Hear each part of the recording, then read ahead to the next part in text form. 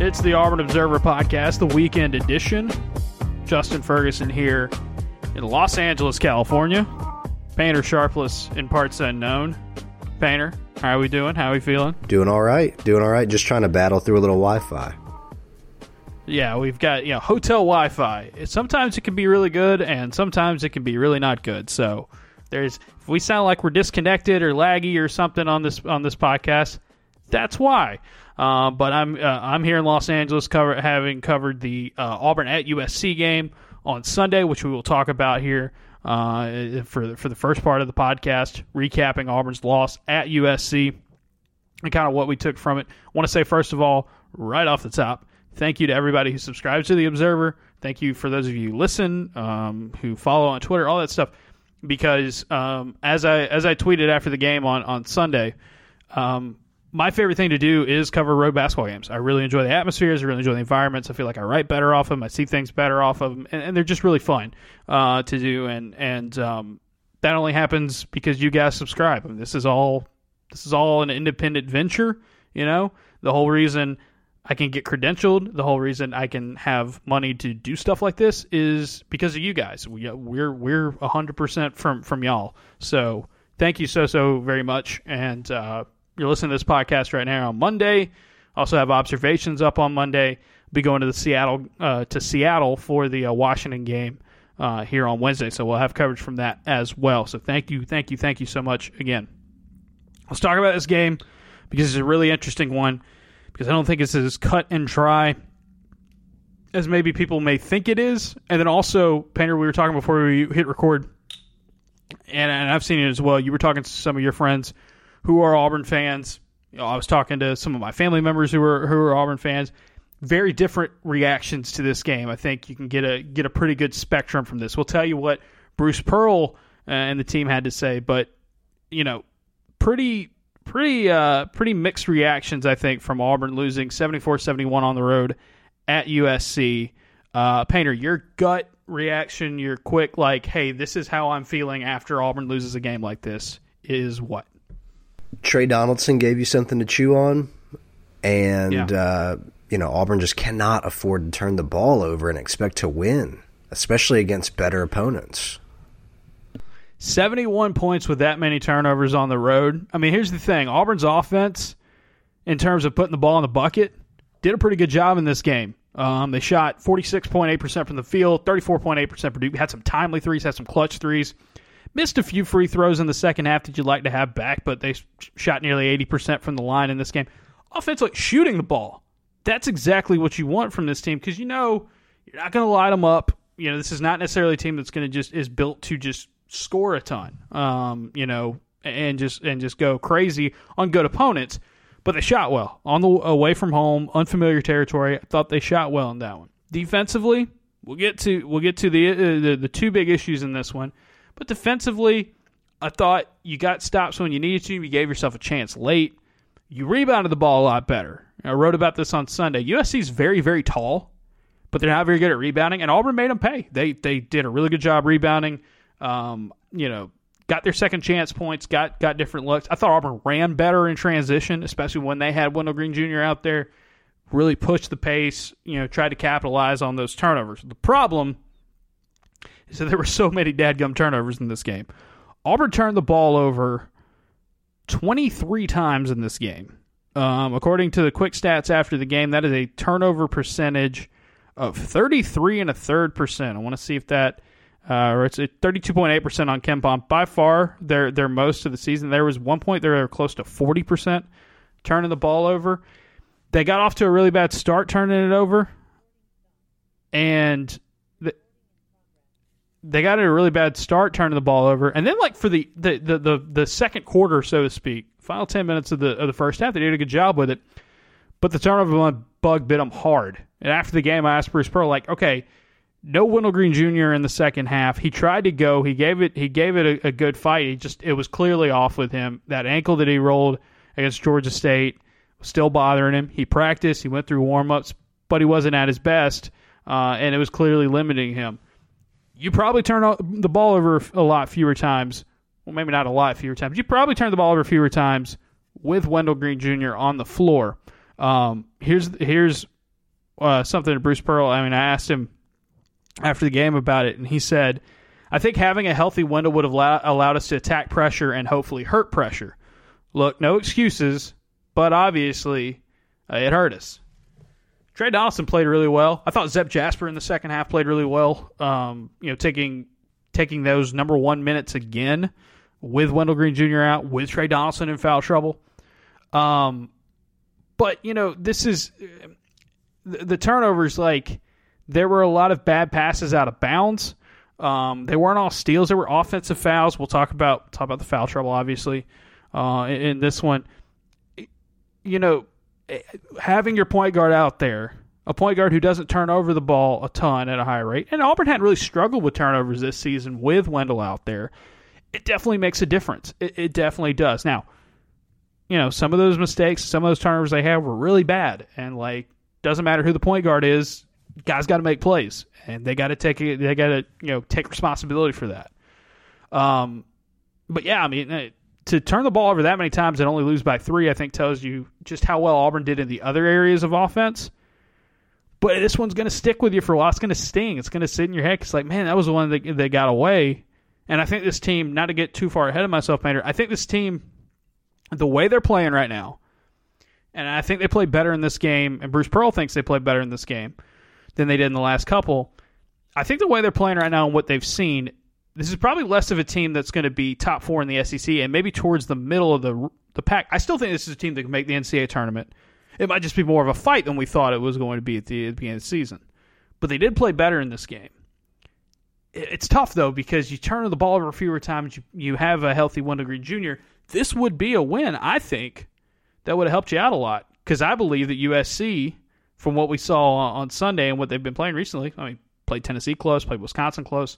I think this USC team's probably going to make the tournament, and this would have been a really good one to have. Instead, it's a close loss where you're not at 100% health, and that's going to sting because it was there. It was there for the taking, and it fell by the wayside. However, here's the thing, Painter. You can't win. You can't win if if the other team's shooting a double bonus for most of the second half. Auburn was called for a whopping. They were called for a whopping 25 fouls in this game. USC was called for 15. 19 of those fouls were in the second half. USC only shot 2 free throws in the first half. Just 2 free throws in the first half. They shot 25 in the second half. Okay? Away from home, whistle's not going to go your way. We've talked about this in the past. SEC officials, or at least the officials that call the games in the Southeast, are used to that physicality and that style. Auburn got judged by a lot tighter whistle. A team that plays really physical defense got whistled like a team that played too physical defense. Now, some of the fouls were clear fouls, mistakes, and other than that. Others were ticky-tack, and it was so uneven. And it's hard to get into a flow of a game when you foul so many times, or when you have so many fouls. And when the discrepancy is that big, yeah, that plays a part. That plays a part in this game. I don't think it's the only reason why Auburn lost this game, but I think it contributed for a fact. And if you want to take a more positive approach, if you're a fan from this game, is to say, hey man, a more even whistle, you probably take that game anyway, even with the turnovers. The margins were thin. I mean, I think about Allen's foot being on the line. Yeah, that was tough. Brutal. A couple of turnovers here, a few free throws there. Yeah, you take that game. You take that game. It's just the foul trouble, and USC shot the ball extremely well from the free throw line in this game. They're at home. They're benefiting from the whistle. It just shows you, like I said, what can you, referees are going to call it, and the guys after the game, Trey Donaldson, Janai Broome, who talked to us, said, you don't want to get put into a situation where, you're leaving it up to the refs. So you need to do a good job of the things that aren't up to the refs. So it's the offensive foul turnovers that they had, the non-charging calls that they had. It's just a lot of those fouls, and it was just the adjustment. Now, here's the thing, though. In the first half, the way Auburn was playing defense didn't get called for a lot of fouls. Second half, I think Auburn had the same amount of fouls in the first half. In the whole first half, it only took 3 or 4 minutes to get there in the second half. You can't win that way. You can't win that way, and that's what's frustrating for this team, and that's why I think you can also look at it and say, yeah, it's a loss, yeah, it stings, but you can't sit here and say, well, that's, it was a bad performance or anything like that, because I mean, much more even whistle. You might be saying something different about this Auburn team today, but that's a factor that you can't control, which makes the other stuff like turnovers, like all the self-inflicted stuff, like that makes it that much more important. Because guess what? Auburn's going to get tight whistles in games. They play really physically and on defense, and some referees are going to call a lot on them. But that was an area where I think, whatever you're feeling about this game, Auburn fan, I'll put it this way. Think about how you'd be feeling after this game if Auburn would have won by 3 or won a close game, right? The foul discrepancy and Wendell Green Jr.'s injury, that's probably your difference in those two spots. So I'm not saying go all the way up to like, oh, it's like you won the game. No, I'm just saying maybe use that to kind of temper how you're feeling after this. Maybe. That's just me. Because again, I've got a lower view on this team than I did at the beginning of the season. But I also don't think this is like definitely an NIT team, definitely a team that's going to struggle throughout the SEC. And I thought against USC, they did a lot of things better. But man, those turnovers really, really killed you. And I think that would have changed with a different whistle and you're a fully healthy Wendell Green Jr. KD Johnson, haven't seen him look that hesitant in a while. Yeah, this was and the late game situation with KD was also a struggle. Now, Bruce Pearl said guys were in the wrong position on that full court play that led to KD getting fouled, but he wasn't taking a 3. And then he tried to miss the second free throw, and he didn't. And Chris Moore tried to miss a free throw, and he didn't, which is tough considering you missed free throws you were trying to make earlier in the game. But yeah, it's just KD just was really, really soft on the trigger. And it's like if Auburn's going to win games, they need more out of their twos, right? Zep Jasper hit a couple of clutch threes. I think both of them are. I want to say both of them were happening when he was playing the 1. I could be wrong there. Wendell, obviously, not as best. 2 points, 0-4 from the field, 3 turnovers. Only played 12 minutes, didn't play in the second half. But yeah, you can't have a game where KD Johnson goes over and from the field, only gets to the line, hits 6 turnovers in this one. Not all of those were under his complete control, but they got to figure out what's going on at the guard spot, especially with Wendell Green Jr. healthy. It seems like without a Jabari Smith on this team, there's more pressure, and there's more tape on these guys too. There's more pressure and there's more emphasis on saying like Auburn's guards, if you get after them and you give them a hard time, you can win these games. And so the same formula you had last season, Wendell, Zep, KD, there's more pressure on them to perform, and they're not performing all at once. They're not all clicking. Now, Zep had a solid game, especially when he had to come in for the 1. KD did not have a good game at all. Wendell obviously was hurt. This is where having a healthy Chance Westry would have helped you a ton. And maybe this is where Trey Donaldson gets more minutes, even if Wendell Green is back to 100% here in the near future in time for SEC play. Because, once again, man, Trey Donaldson is, right now playing like one of Auburn's best players. Playing like one of their most effective players over these last couple of games. He shot with confidence. Now, he got in foul trouble. He had turnovers. He made freshman mistakes out there. But, man, he gave you a chance. He gave you a chance in a game where you're missing your floor general. That should probably be it. And I think between him and Zep Jasper stepping up his game a little bit more, it's good to see them doing it, but they've got to figure out a way to get that going again from their guards. Allen Flanigan, not a great game for him, off shooting it 3 of 8, 1 of 6, but he made 5 assists, had a huge block that kept Auburn in the game. Good rebounds when he was out there. It's just you got to get all that going, and it's just, where does Trey Donaldson fit into that picture? And if the Chance Westry, who was in Israel, is in this formula, Well, I think you're feeling a lot better about where Auburn is right now, especially in their backcourt. The problem is, kind of like with that, not having Wendell healthy against USC, that's not him. He had to have surgery, and that's a quick turnaround, and he's not at his best, and he struggled with it. But you can see, like, that's the thing. When you see that kind of stuff, when you see Trey Donaldson come on, when you see Janai Broome come on and have a pretty effective game, very efficient game, more like what you would have expected from him when he first got here. When you see that and you see some of the issues going on in the backcourt, you don't look at this Auburn team, through 11, 12 games, however many it is, and say, okay, this is what they're going to be for the rest of the year. You can see where they can continue to get better and improve. College basketball teams do it all the time. You won't be playing your best ball at the end of the season. It's just one game. But there's still room to grow for this team. But also the issues that they have been having could still keep coming. I mean, they could still be those same issues because this is a team that does not have that dude on offense right now on a consistent basis. And the problem with that is they're going to play some teams with that dude. Boogie Ellis was that dude. Kendrick Davis was that dude. And like in these two games now, these last two games away from home that Auburn's had, they have gotten tuned up by a really good, confident shot-making guard.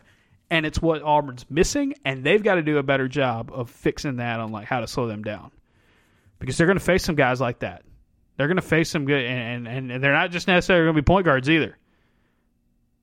There's some really good talent that they're going to be playing coming up soon. So Broome played about 31 minutes, and Cardwell played about 9. Yeah, and Broome, Cardwell had a decent game when he was out there. He had 5 boards, assists, but just Broome he was much more dominant with the ball in his hands. Made things happen on offense. Here's another one, and this is going to be another thing where we can point to and say this is where they can be better. Jalen Williams only takes 5 shots in this game. He goes 3 of 5, but he only takes 5 shots on 1 board. It's like. And was +8. I mean, him and Trey Donaldson were the 2 best teams and plus 2 best players in plus minus.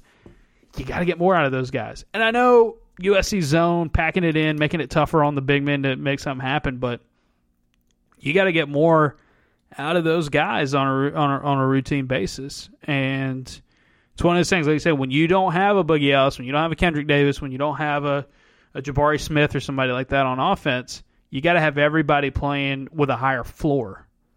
And right now it's just kind of too roller coastery from Auburn. But yeah, I mean, I thought Broome was one of the best players on the floor for Auburn. And I think if you look, like Drew Peterson for USC had a bad game. Didn't really matter because they shot a ton of free throws and Boogie Ellis had a great game. That hurt you. But in a game where you shot the ball more efficiently and you rebounded the ball a lot better, Janai Broome played like Janai Broome should. And I think you got to get that more from Cardwell and more from Williams. I don't know what it's going to look like. I don't know if that's schematic. I don't know if that's something the coaches have to put in. I don't know if the players have to do themselves. They got to find a way to work through those guys more, right?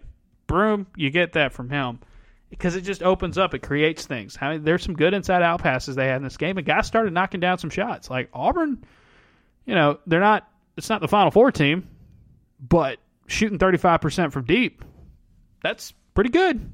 You'll take that. You'll take that most nights, but you don't take that with a ton of turnovers. And it's just they got to find ways to make sure that those guys get more quality looks. And USC probably try to take away a lot of that. But yeah, it's just all hands on deck. You can't beat teams like USC more often than not. You can't beat them and have games where you don't get much of anything from several of your bench players, and not all your starters are firing on all cylinders. Like that's just a bad formula. That's just a bad formula for what you need.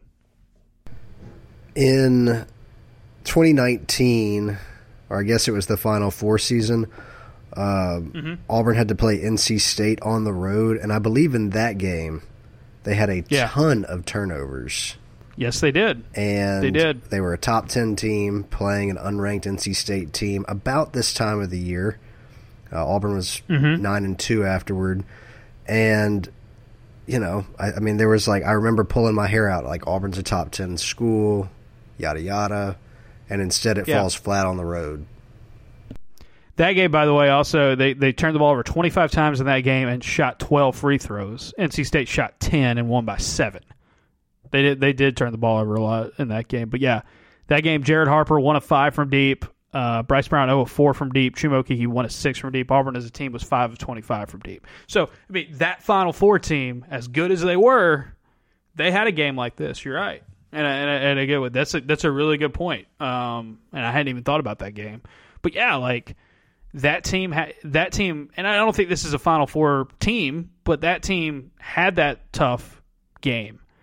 And they beat Murray State, they beat North Florida, and then if you remember, that team also opened the year, the SEC schedule, losing by 15 at Ole Miss. So again, this up and down, rise and falls, these are going to happen, and even it's happening to even some good teams. I'll point out Tennessee had the same thing happen to them that Auburn did when they played Arizona on Saturday. Arizona shot a whole lot more free throws than Tennessee did. That was a true road game. Tennessee loses close. I know Rick Barnes was after the game talking about how you needed to kind of get that, if that was more even, or he was displeased with the officiating, whatever you want to call it. So, it happens. It happens to teams that are playing better basketball than Auburn right now. So you can look at that two ways. It's okay, the things Auburn can control, they got to get a lot better at that. But the things you can't control, like Wendell Green Jr. not being healthy, having that the whistle so tied in you on the defensive end for most of the second half, that kind of stuff. Again, this is a better team than. I think this is a better team than they were last week. I think they played better than they did last week. Full strength team, they might win, but again, you gotta keep that up, because the problem for Auburn right now is when you're not as consistent, when you're not very consistent on offense, and you don't have a consistent, this is what they're good at and this is what they're doing consistently on offense. When you don't have that, it's okay, maybe you cut down the turnovers the next game, but you're going to shoot as well as you did in this one, right? That's the thing where if you're on the more pessimistic side of Auburn fans after this game, I get that. I understand that for sure. They settled down in the first half on defense after USC hit a lot of good shots, a lot of tough shots. And having a guy like Boogie Ellis makes a huge difference. And, if Auburn had a Boogie Ellis or a guy like a Kendrick Davis, or maybe even just, a guy closer to that level on offense, it's probably a team that's probably still undefeated at this point. But they're not, and so they've got to be more consistent on defense. They can't turn the ball over. This is a team that you got to value your possessions, because you don't have a bailout option on offense. You just don't. And so, what are you going to learn from this game if you're Auburn? If Auburn plays Auburn plays the stuff they controlled, if they play like this against Georgia State, they blow them out. In some of these games, it might be a lot closer, or that were closer, but maybe not a lot closer. They didn't get blistered in the paint like they did against Memphis. That's a step forward, but you got to make it consistent. You got to keep it going, and that's just if you're having a hard time buying into that, Auburn fan, I get it, because you just haven't seen that yet. But I think, Painter, you raised a couple of good points in that. Even that Final Four team had some games where they couldn't hit anything and they turned the ball over a ton, or things weren't working as well. Got a tight whistle on away from home. But the most important thing is they were playing their best basketball at the end of the year. I think this team still has the potential to play their best basketball at the end of the year. It's just they got a lot of work to do to get there. But the ceiling is still pretty high. You're getting so little from certain guys game in and game out, and it's so inconsistent that you can see what this team's potential is when they start rolling, like they did when they came back and took the lead today. It's going to be tough to beat any team by more than a few baskets because of the style that we play, which doesn't leave you a lot of room for error. That's just the way it is. You can't expect this team to like bury people in avalanches of 3-pointers, and you can't expect to just play this elite. The thing I think is the toughest thing for Auburn is they're playing this physical brand of defense. They rebounded better in this game. They got the tight whistle. I mean, again, like I said, like Boogie Ellis and Kendrick Davis were problems, and there are going to be more guards like that who can take it to you. And there are going to be other guys that aren't guards or not point guards that can do it to you. Like Brandon Miller, what he did against Gonzaga the other day, like he's playing at an elite level right now for a freshman. That's going to be a tough cover. Now for Auburn, you did do a great job against USC's best wing, but the other guy had a phenomenal night. They've got to figure out how to do it. So with the thing with the backcourt, it's the backcourt because when you don't have Walker Kessler and Jabari Smith, there's more pressure on this backcourt to produce, and they're either way too inconsistent or having games where they just go where they just go blank, or guys just have bad nights, and that's just the way this team. You can't expect everybody to play at their best every single game, but they got to be playing with higher floors night in and night out. The good news is, though, is they've got room to improve in a lot of areas, and you can see what it looks like when things are clicking. And the other thing is man, Trey Donaldson, so many props to Trey Donaldson at this point. This dude looked like he was out of the rotation, and Auburn was trying to get Chance Westry back going again because he had played so well in Israel. It's not working. Didn't work out. And Trey Donaldson pops right back into the lineup and like gives Auburn a chance tonight. Him and Zep Jasper gave Auburn a chance tonight. And when you lose in a different way than you lost the first time, you can sit here and say, okay, that could end up being a more positive result. I mean, it's still a loss, and you're still upset about it, and you're still frustrated.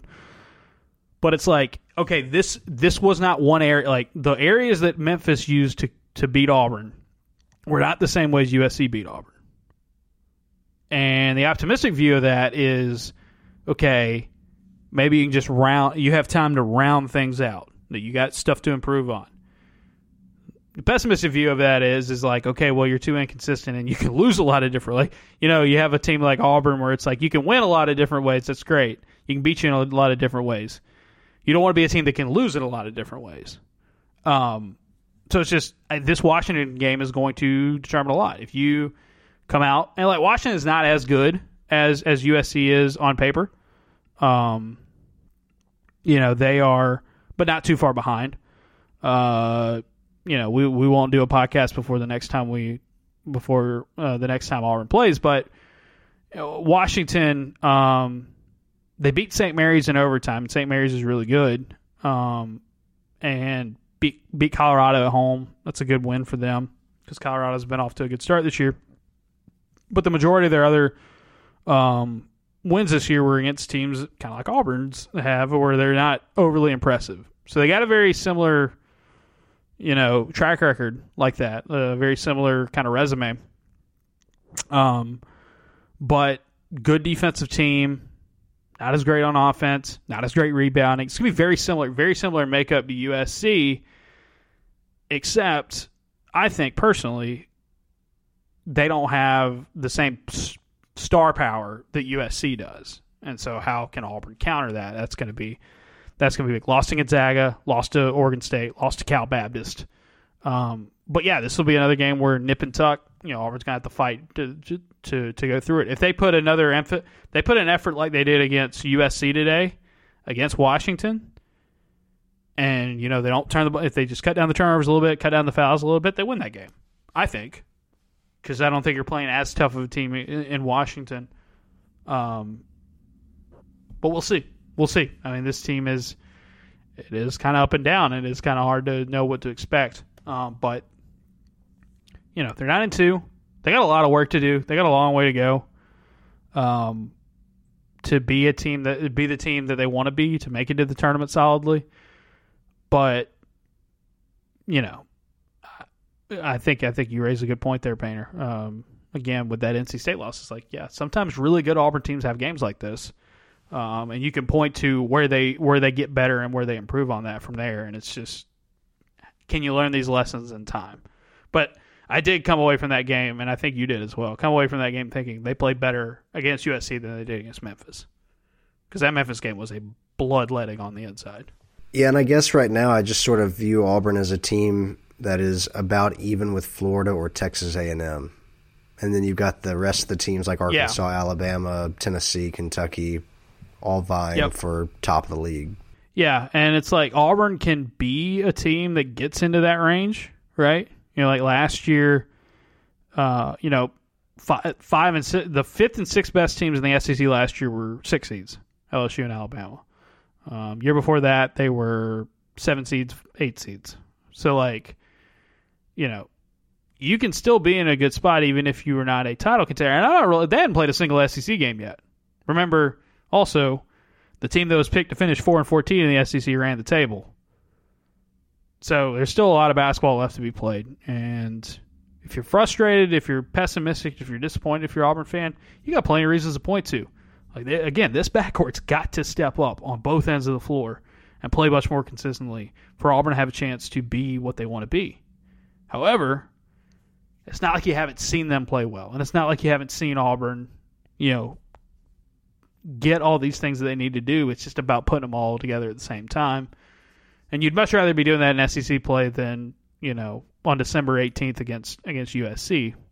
But it's a missed opportunity. It's a missed opportunity, but Auburn can blame themselves, and they can also look at things that were out of their control that didn't help them at all. So we'll see how they respond against Washington. Should be a really good one. Again, fun atmosphere. A lot of Auburn fans. Some of y'all who are listening to this were at the game. Shout out to y'all. Brought a lot of noise. Really good crowd.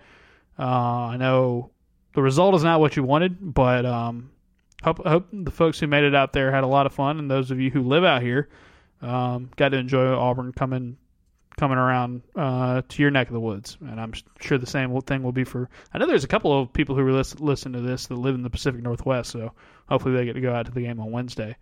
But, yeah. Want to shout out to all y'all who made the trip. And then, again, like I said, thank you for supporting us because, I love doing this part of my job. I love it. But when you work for yourself and you don't work for a company anymore, that means you don't get to do it, on their dime. It's your dime. Thankfully, we got a pretty strong and shiny dime because of you guys. While we're on that subject though of thanking all of y'all, hey, if you like this podcast and you want more of it, you can subscribe to the Auburn Observer for $6 a month or $60 a year, and you get twice as much of it. You get our bonus episodes, which is basically the same podcast, just another episode of it later in the week. And you get all of the newsletters. So the observations, the roster tracker in football, because there's a lot of movement going on there, and we'll talk about that here shortly. Auburn football and men's basketball coverage. If you like the stuff we're talking about and just kind of the analysis and the deep dives and some of that stuff that we do on here, you'll enjoy what we have on the newsletters because we can go even deeper and answer your questions in mailbags. Whole lot of fun stuff. At auburnobserver.com. Sign up there. We're still running that deal for those of you who want to give gift subscriptions. We're a week out from Christmas now. Give your gift subscription. If you're a subscriber, send me an email. Let me know, and we'll add some time to your account for giving the gift to the Observer this holiday season. A lot of y'all have already done that, and it's really, really cool to see. So keep it up. Just let me know, and we will get that time added onto your account. It's a great time of year to do it. Last minute gift, be perfect. Be perfect for a last minute gift this time of year, and give the gift of the Observer to your friends and family who are Auburn fans. Also, shout out to our friends at HomefieldApparel.com. Homefield Apparel, the number one place to get vintage collegiate apparel. Painter, I saw a good bit of home field in the USC stands on Sunday from Auburn fans, so I know you guys were comfortable, probably enjoying the fact that it wasn't as cold here as it's going to be in Seattle, and it's not as cold as it is back in Alabama, and it's not as cold as it is in parts unknown. Probably enjoying that if you're in LA, but you can bundle up, you can get ready, buy gift cards, all that good stuff. HomefieldApparel.com, your number one place for Auburn gear And on top of that, you can buy the official Auburn Observer t-shirt. If you think our logo is cool and wish you could wear it and tell your friends about it, you can buy that there. HomeFieldApparel.com. Banner, you can also help us in another way, and that is what? Rate, review, subscribe, leave us 5 stars, little 1 or 2 lines to tell us what you like about the show. Be sure to follow the show, and we appreciate you. We got a couple of new reviews to read. Shout out to those of you who did our review drive here last week and the home field gift cards. Oh, here we go. This is a leftover review that sadly we didn't read last week, but I wanted to shout it out. This is from KMW, who said they were sending this on their fiance's phone. So when the silky tones of Painter told me to rate, review, and subscribe years ago, I did, but now the stakes were raised. A home field apparel gift card was on the line. So this is my fiance's phone. Rating, reviewing, and subscribing. Painter for Employee of the Month, 10 of 10. Please put music at the end of FOTP and let us hear what Dave is asking, though. That's up to you, Painter. So shout out to that review. I wanted to shout that one out specifically. I think that one just missed the cut from last week to be in the drawing, but I wanted to get that one in there because that's what you do, Painter. That's somebody who, I mean, we've told people this for years. Steal people's phones and review, and someone actually went out and did it on a burner account. So that's great. This is from DGODSHALL.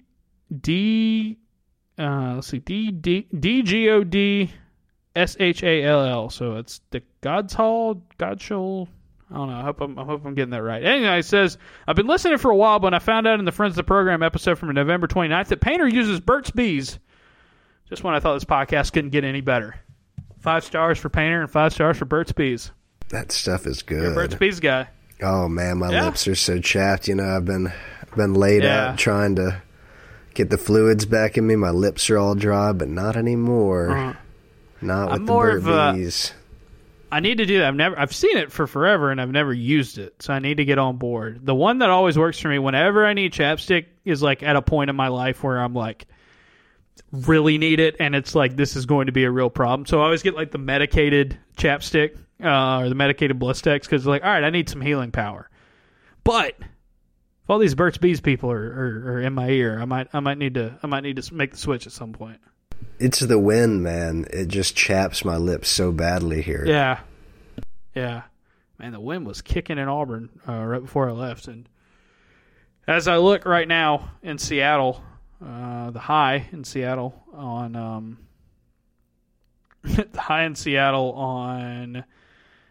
Tuesday is 35 with a 90% chance of snow. Good thing I'm flying in on Monday. So we're going to What's the temp in LA? The temperature in LA right now is, as we're recording this, is 55, and it's been in the mid 60s most of the days here. So it's been nice and mild, which is the way we like it. Is that flip flop and sweatshirt weather? So I didn't pack any flip flops for this trip. I probably should have. I tried to get a whole week in a carry on, and I was successful. But I had to make some strategic choices. So we're rolling with a lot of jeans and sweatpants right now. Just real comfort hours. All right. Let's move on. Let's move to football because, man, Painter, before Auburn's loss to USC on Sunday, Auburn fans had to be feeling pretty good because the momentum keeps picking up on the recruiting trail for Hugh Freeze and his staff. And man, this was a big day on Sunday morning, early Sunday afternoon. Auburn picks up not 1, not 2, but 3 commitments, and starting to make some noise. Had a lot of guys on visits. We'll talk about those in a little bit. Let's talk about the commitments though first and foremost. We'll start with the best name of the group that committed, and very fitting, as I said, that. He committed on the day of the World Cup final. Rivaldo Fairweather. Shout out to the Brazilian great Rivaldo. Rivaldo Fairweather from FIU, a tight end, a hybrid tight end, commits to Auburn. And he seemingly has 2 years left of eligibility. He played 3 at FIU and was very, very successful, especially this past year. He would have had the COVID year if he needed it or wanted to use it remaining. But Rivaldo Fairweather was the second leading receiver for FIU this past season. 28 catches, 426 yards, and 3 touchdowns. He had all 3 of those touchdowns in a monster game against Middle Tennessee State, so he's coming off a high note.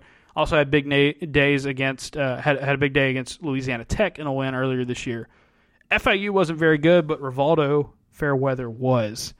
And I thought this was kind of interesting, Painter. Auburn's new tight ends coach that they picked up from Liberty, Ben Igamawa.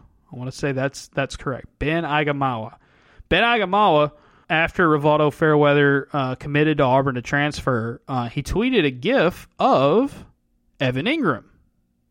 Obviously, Evan Ingram was a big-time playmaker for Hugh Freeze back in the day at Ole Miss. I thought it was pretty fitting. Very, very much a hybrid type of guy. Fairweather 6'5", 245. Be very interested to see how he how they kind of use him, but more of a receiver than a blocker. We look at Auburn's got Luke Deal coming back, Tyler Fromm coming back, Brandon Frazier, guys that haven't been really high volume receivers at this point in their careers. Landon King's back. It'll be very interesting to see if Landon King stays a wide receiver, as a tight end, or somewhere in between. Somewhere in between kind of makes the most sense for him.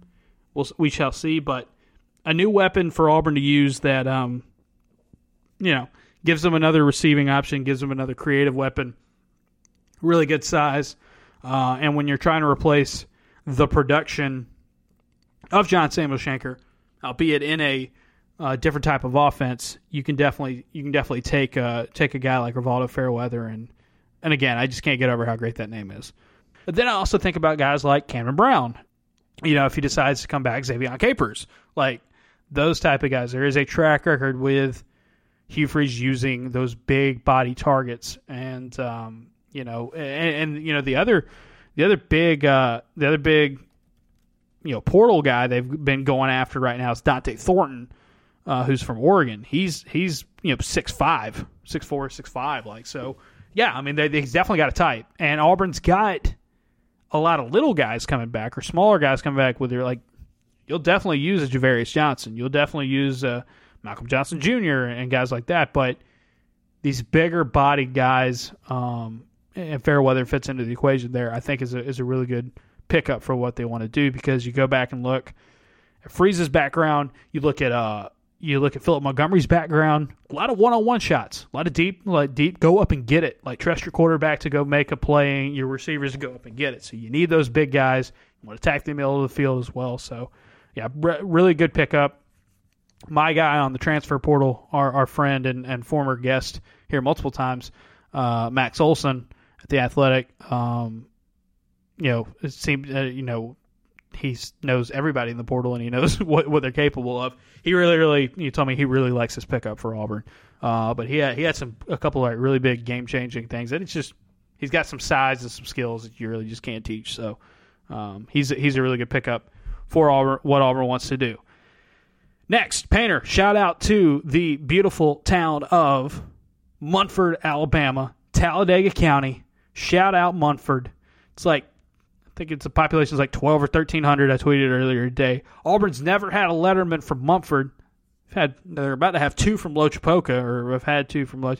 A lot of Notasulga, a lot of ones around here. But you go up the road a little bit, you get to Munford, and Munford has a safety named Sylvester Smith, who has flipped from Tennessee to Auburn, and has made his commitment.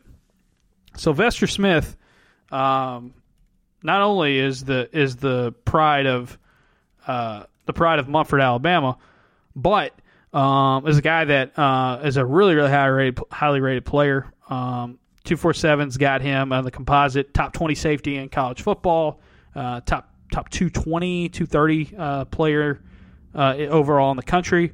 Wesley McGriff and Zach Etheridge kind of tag team in the recruiting efforts to get him on board. You can never have enough defensive backs. And, you like what you get out of Sylvester Smith. 5'11", 195 is what he is listed at. Really good cover safety, and he has, you watch him on film, really pops with the way he flies to the football, both attacking it in the air and also coming through with some tackles. So a good piece back there. Terrence Love, the 4-star from Langston Hughes, is also a highly rated safety in this class. You look at Auburn, they've got some safeties that they really like, or that the previous staff really liked, but some of those guys are a little bit older. And so you got to keep having that churn, get as many DBs as you can. So Sylvester Smith on the board. And again, like I said, shout out to Munford. Shout out to Talladega County.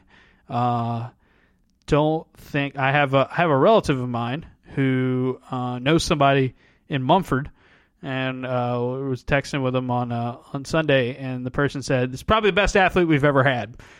So really cool to see these small town guys get their SEC shots. He was going to have one with Tennessee, but getting to play closer to home, making that flip flip to Auburn from Tennessee. So big pickup there for Sylvester Smith. And also, again, I just think a really good name. I didn't know we were making Sylvesters anymore as a society, but shout out to Mr. and Mrs. Smith for getting that one.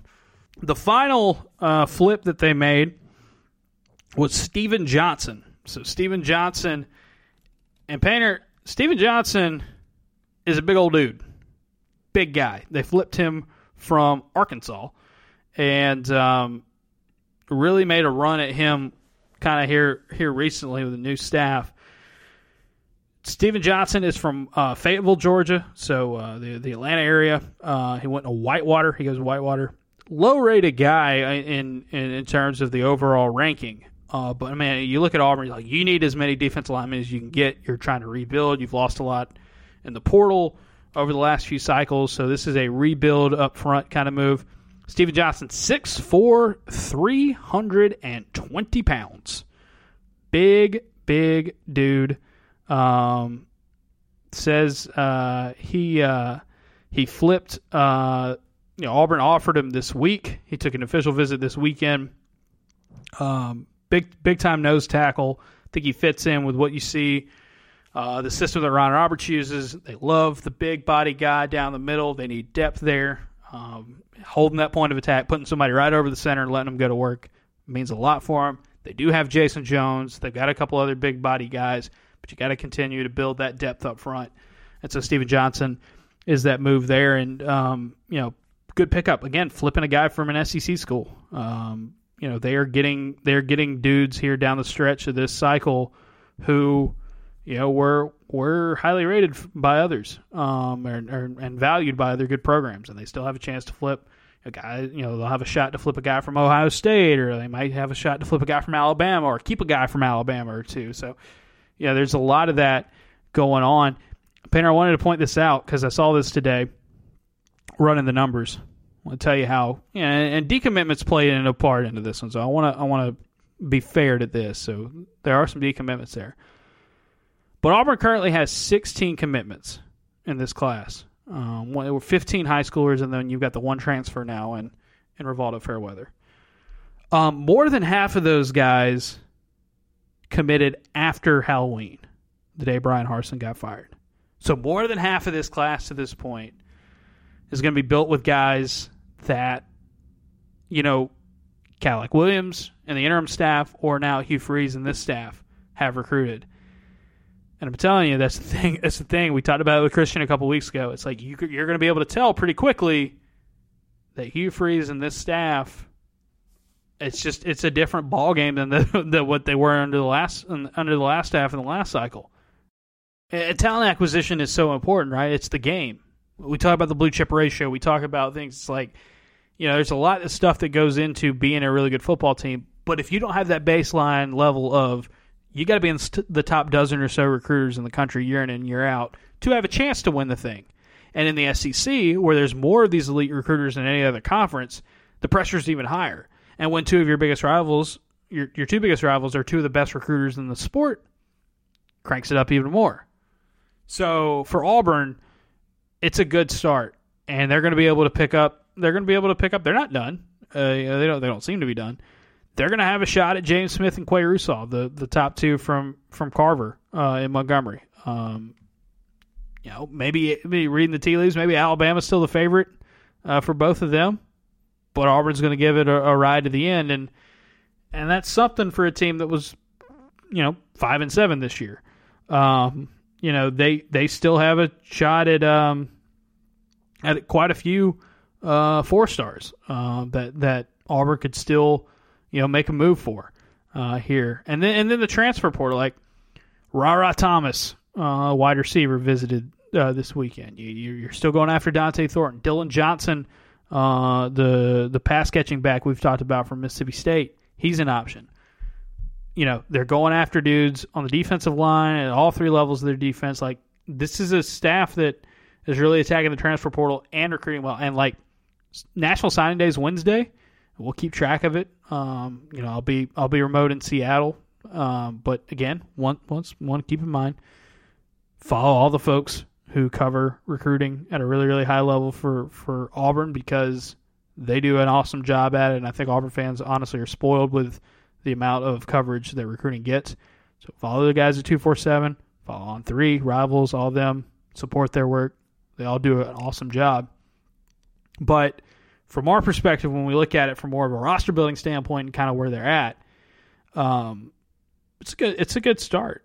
It's a good start. Now, we do know that the one thing that could really change the course of how we feel about Auburn in 2023, yes, rebuilding your offensive line, reloading your defense and all that, is your quarterback spot. Now, I think we're both of the opinion, Painter, that Robbie Ashford and a Hugh Freeze and Philip Montgomery offense has some real potential. However, we also know that Auburn's been going after some highly touted quarterbacks. Over the weekend, Auburn, I even wrote a mailbag about it on Friday. It shows how quickly things change in recruiting. About Grayson McCall and how it looked like Auburn's in a good spot for Grayson McCall. Grayson McCall ended up not making his official visit, and it has been reported that academics were the issue there from those who cover recruiting. So it would be interesting to see what Grayson McCall ends up doing. I don't think it's done. I don't think it's completely done. I don't think it doesn't sound like it, at least, where it's like it'd be absolutely impossible that Grayson McCall can't go to Auburn or anywhere else. But that threw up a red flag, and to a point where he didn't make an official visit. So keep an eye on that. Instead, Auburn got an official visit from a guy in the transfer portal that I think if, who's the best quarterback in the transfer portal right now? Your answer is either one of two. It's either Grayson McCall from Coastal Carolina or it's Devin Leary from NC State. Auburn did get the visit from Devin Leary from NC State this weekend, and they're going to be in the hunt. I think Kentucky's also gotten an official visit from him.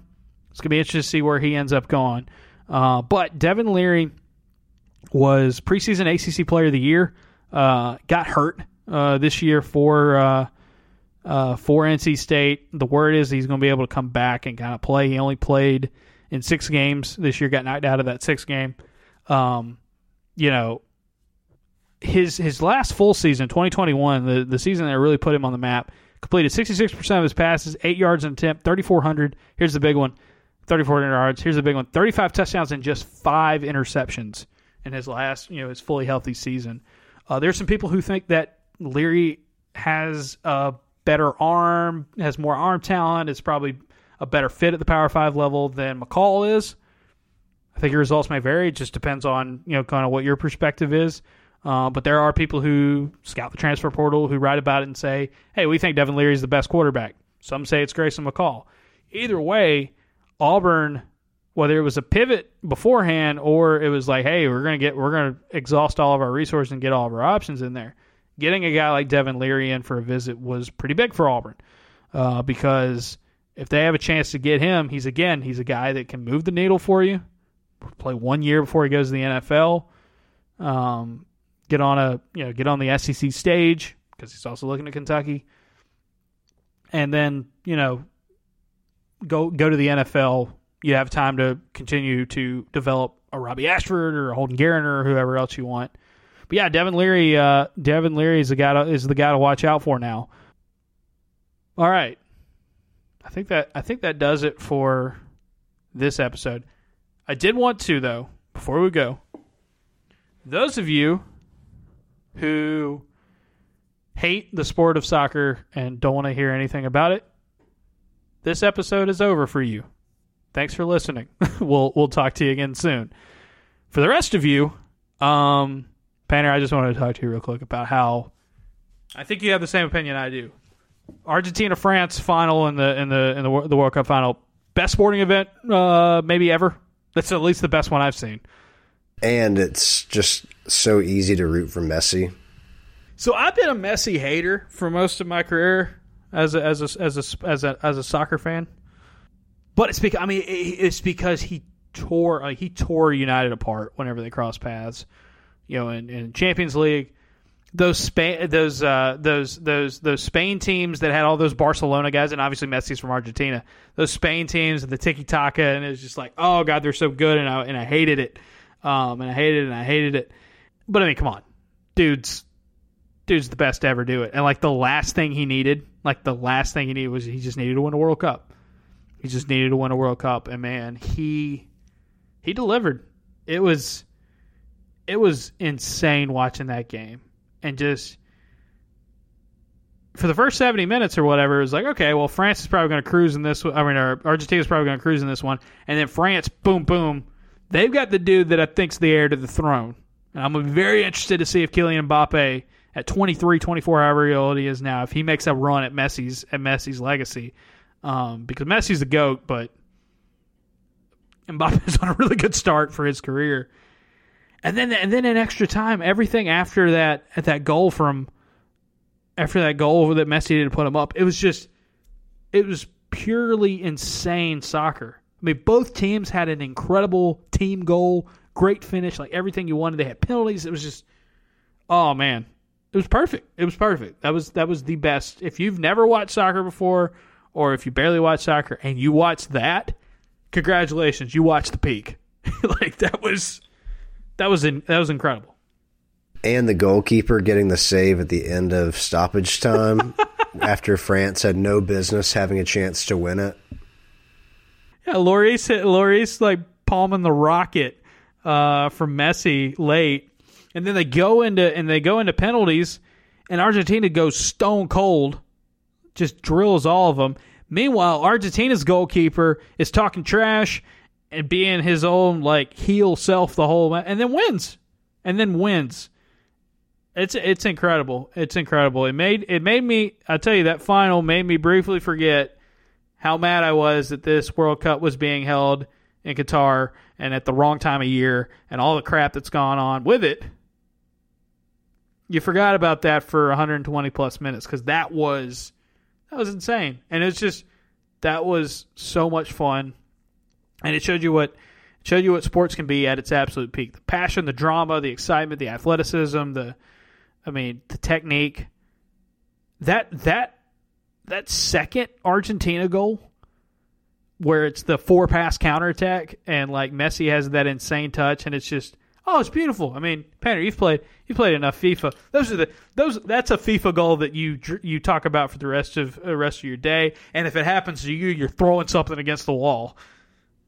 But it's perfect. It was beautiful. I loved it. Yeah, and then the guy's butt keeping him on side. Don't you love VAR just like perfectly like hitting the curvature? It's like, and this is what keeps you on side, young man. Congrats. Amazing. And you're right. Here's the thing. I've been a Messi hater just because he's hurt teams that I've cared about in the past. But he's the best. And you're right. Like, the only bad thing you could say about the guy is that he doesn't pay his taxes. And for some of us, that's cool. Right. He makes him even... He's a short king. Yeah, somebody had a tweet near the game. It was like, he shouldn't have to pay taxes. Look at him. Look at what he's done. Did you see the videos in like Buenos Aires, and like other places in Argentina? Like, there were people who were like after goals or at the end of the match, just like putting their camera like outside of their window and just hearing in the street like what it sounded like after all those moments, and then like just the celebrations. Cannot afterwards. fathom. It's unreal. Cannot fathom what it would be like to be there, or Spain during a World Cup. Either of those would be acceptable options. Oh man! Here's the thing, Painter. Next time we do a World Cup, God willing, it's going to be in the summer. I think they're already expanding the field, but watering it down a little bit, but still whatever.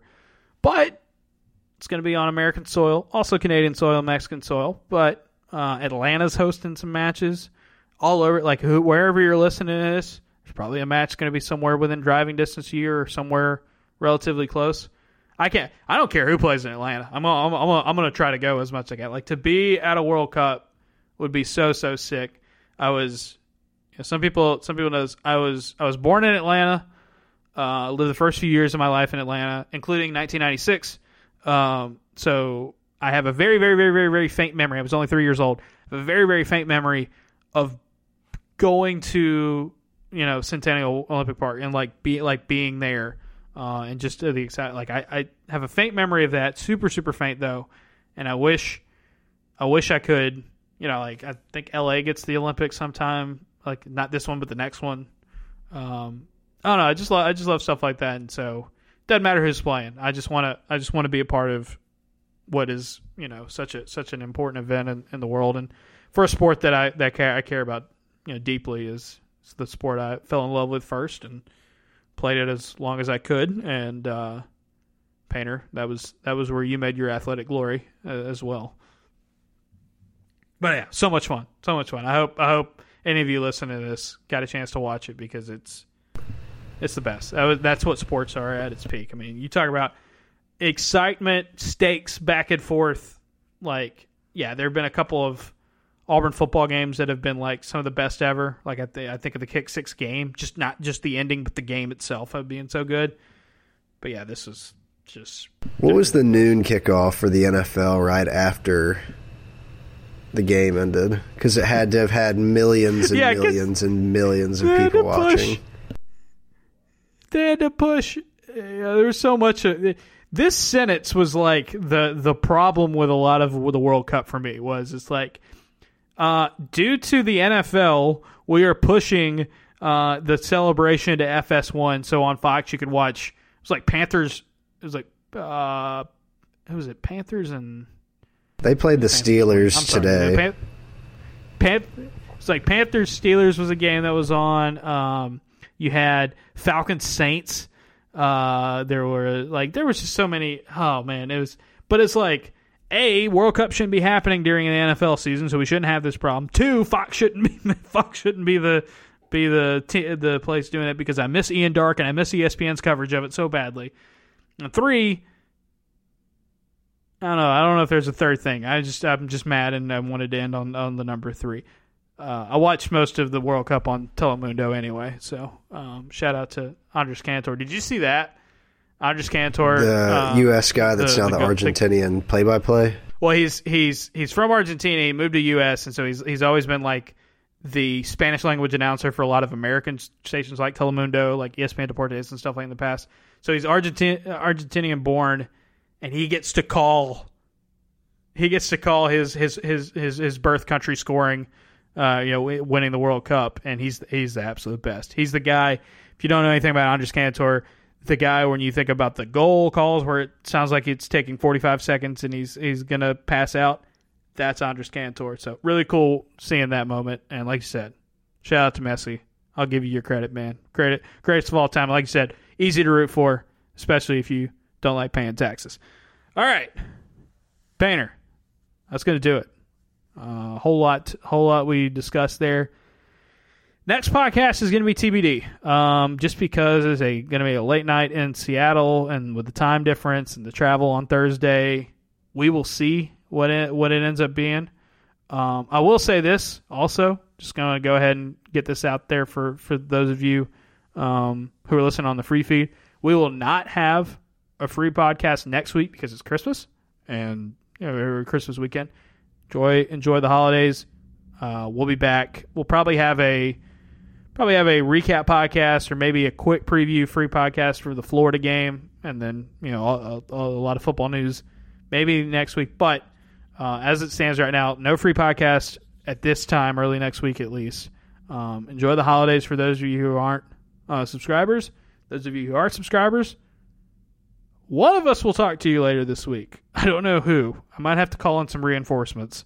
But either way, thanks for listening. Again, thanks again for subscribing, giving the gift subscriptions. And thank you for letting me have a job that I really, really enjoy, and getting to do this with Painter. So Thanks once again, everybody. That's it for me. Painter, final thoughts. Merry Christmas. I've got a record player that was made in 2014. Dyed my hair blue. It came out a C6 sort of green. I like vintage dresses when they fall just below my knees. I pretend I scraped them climbing in the tree. I've got a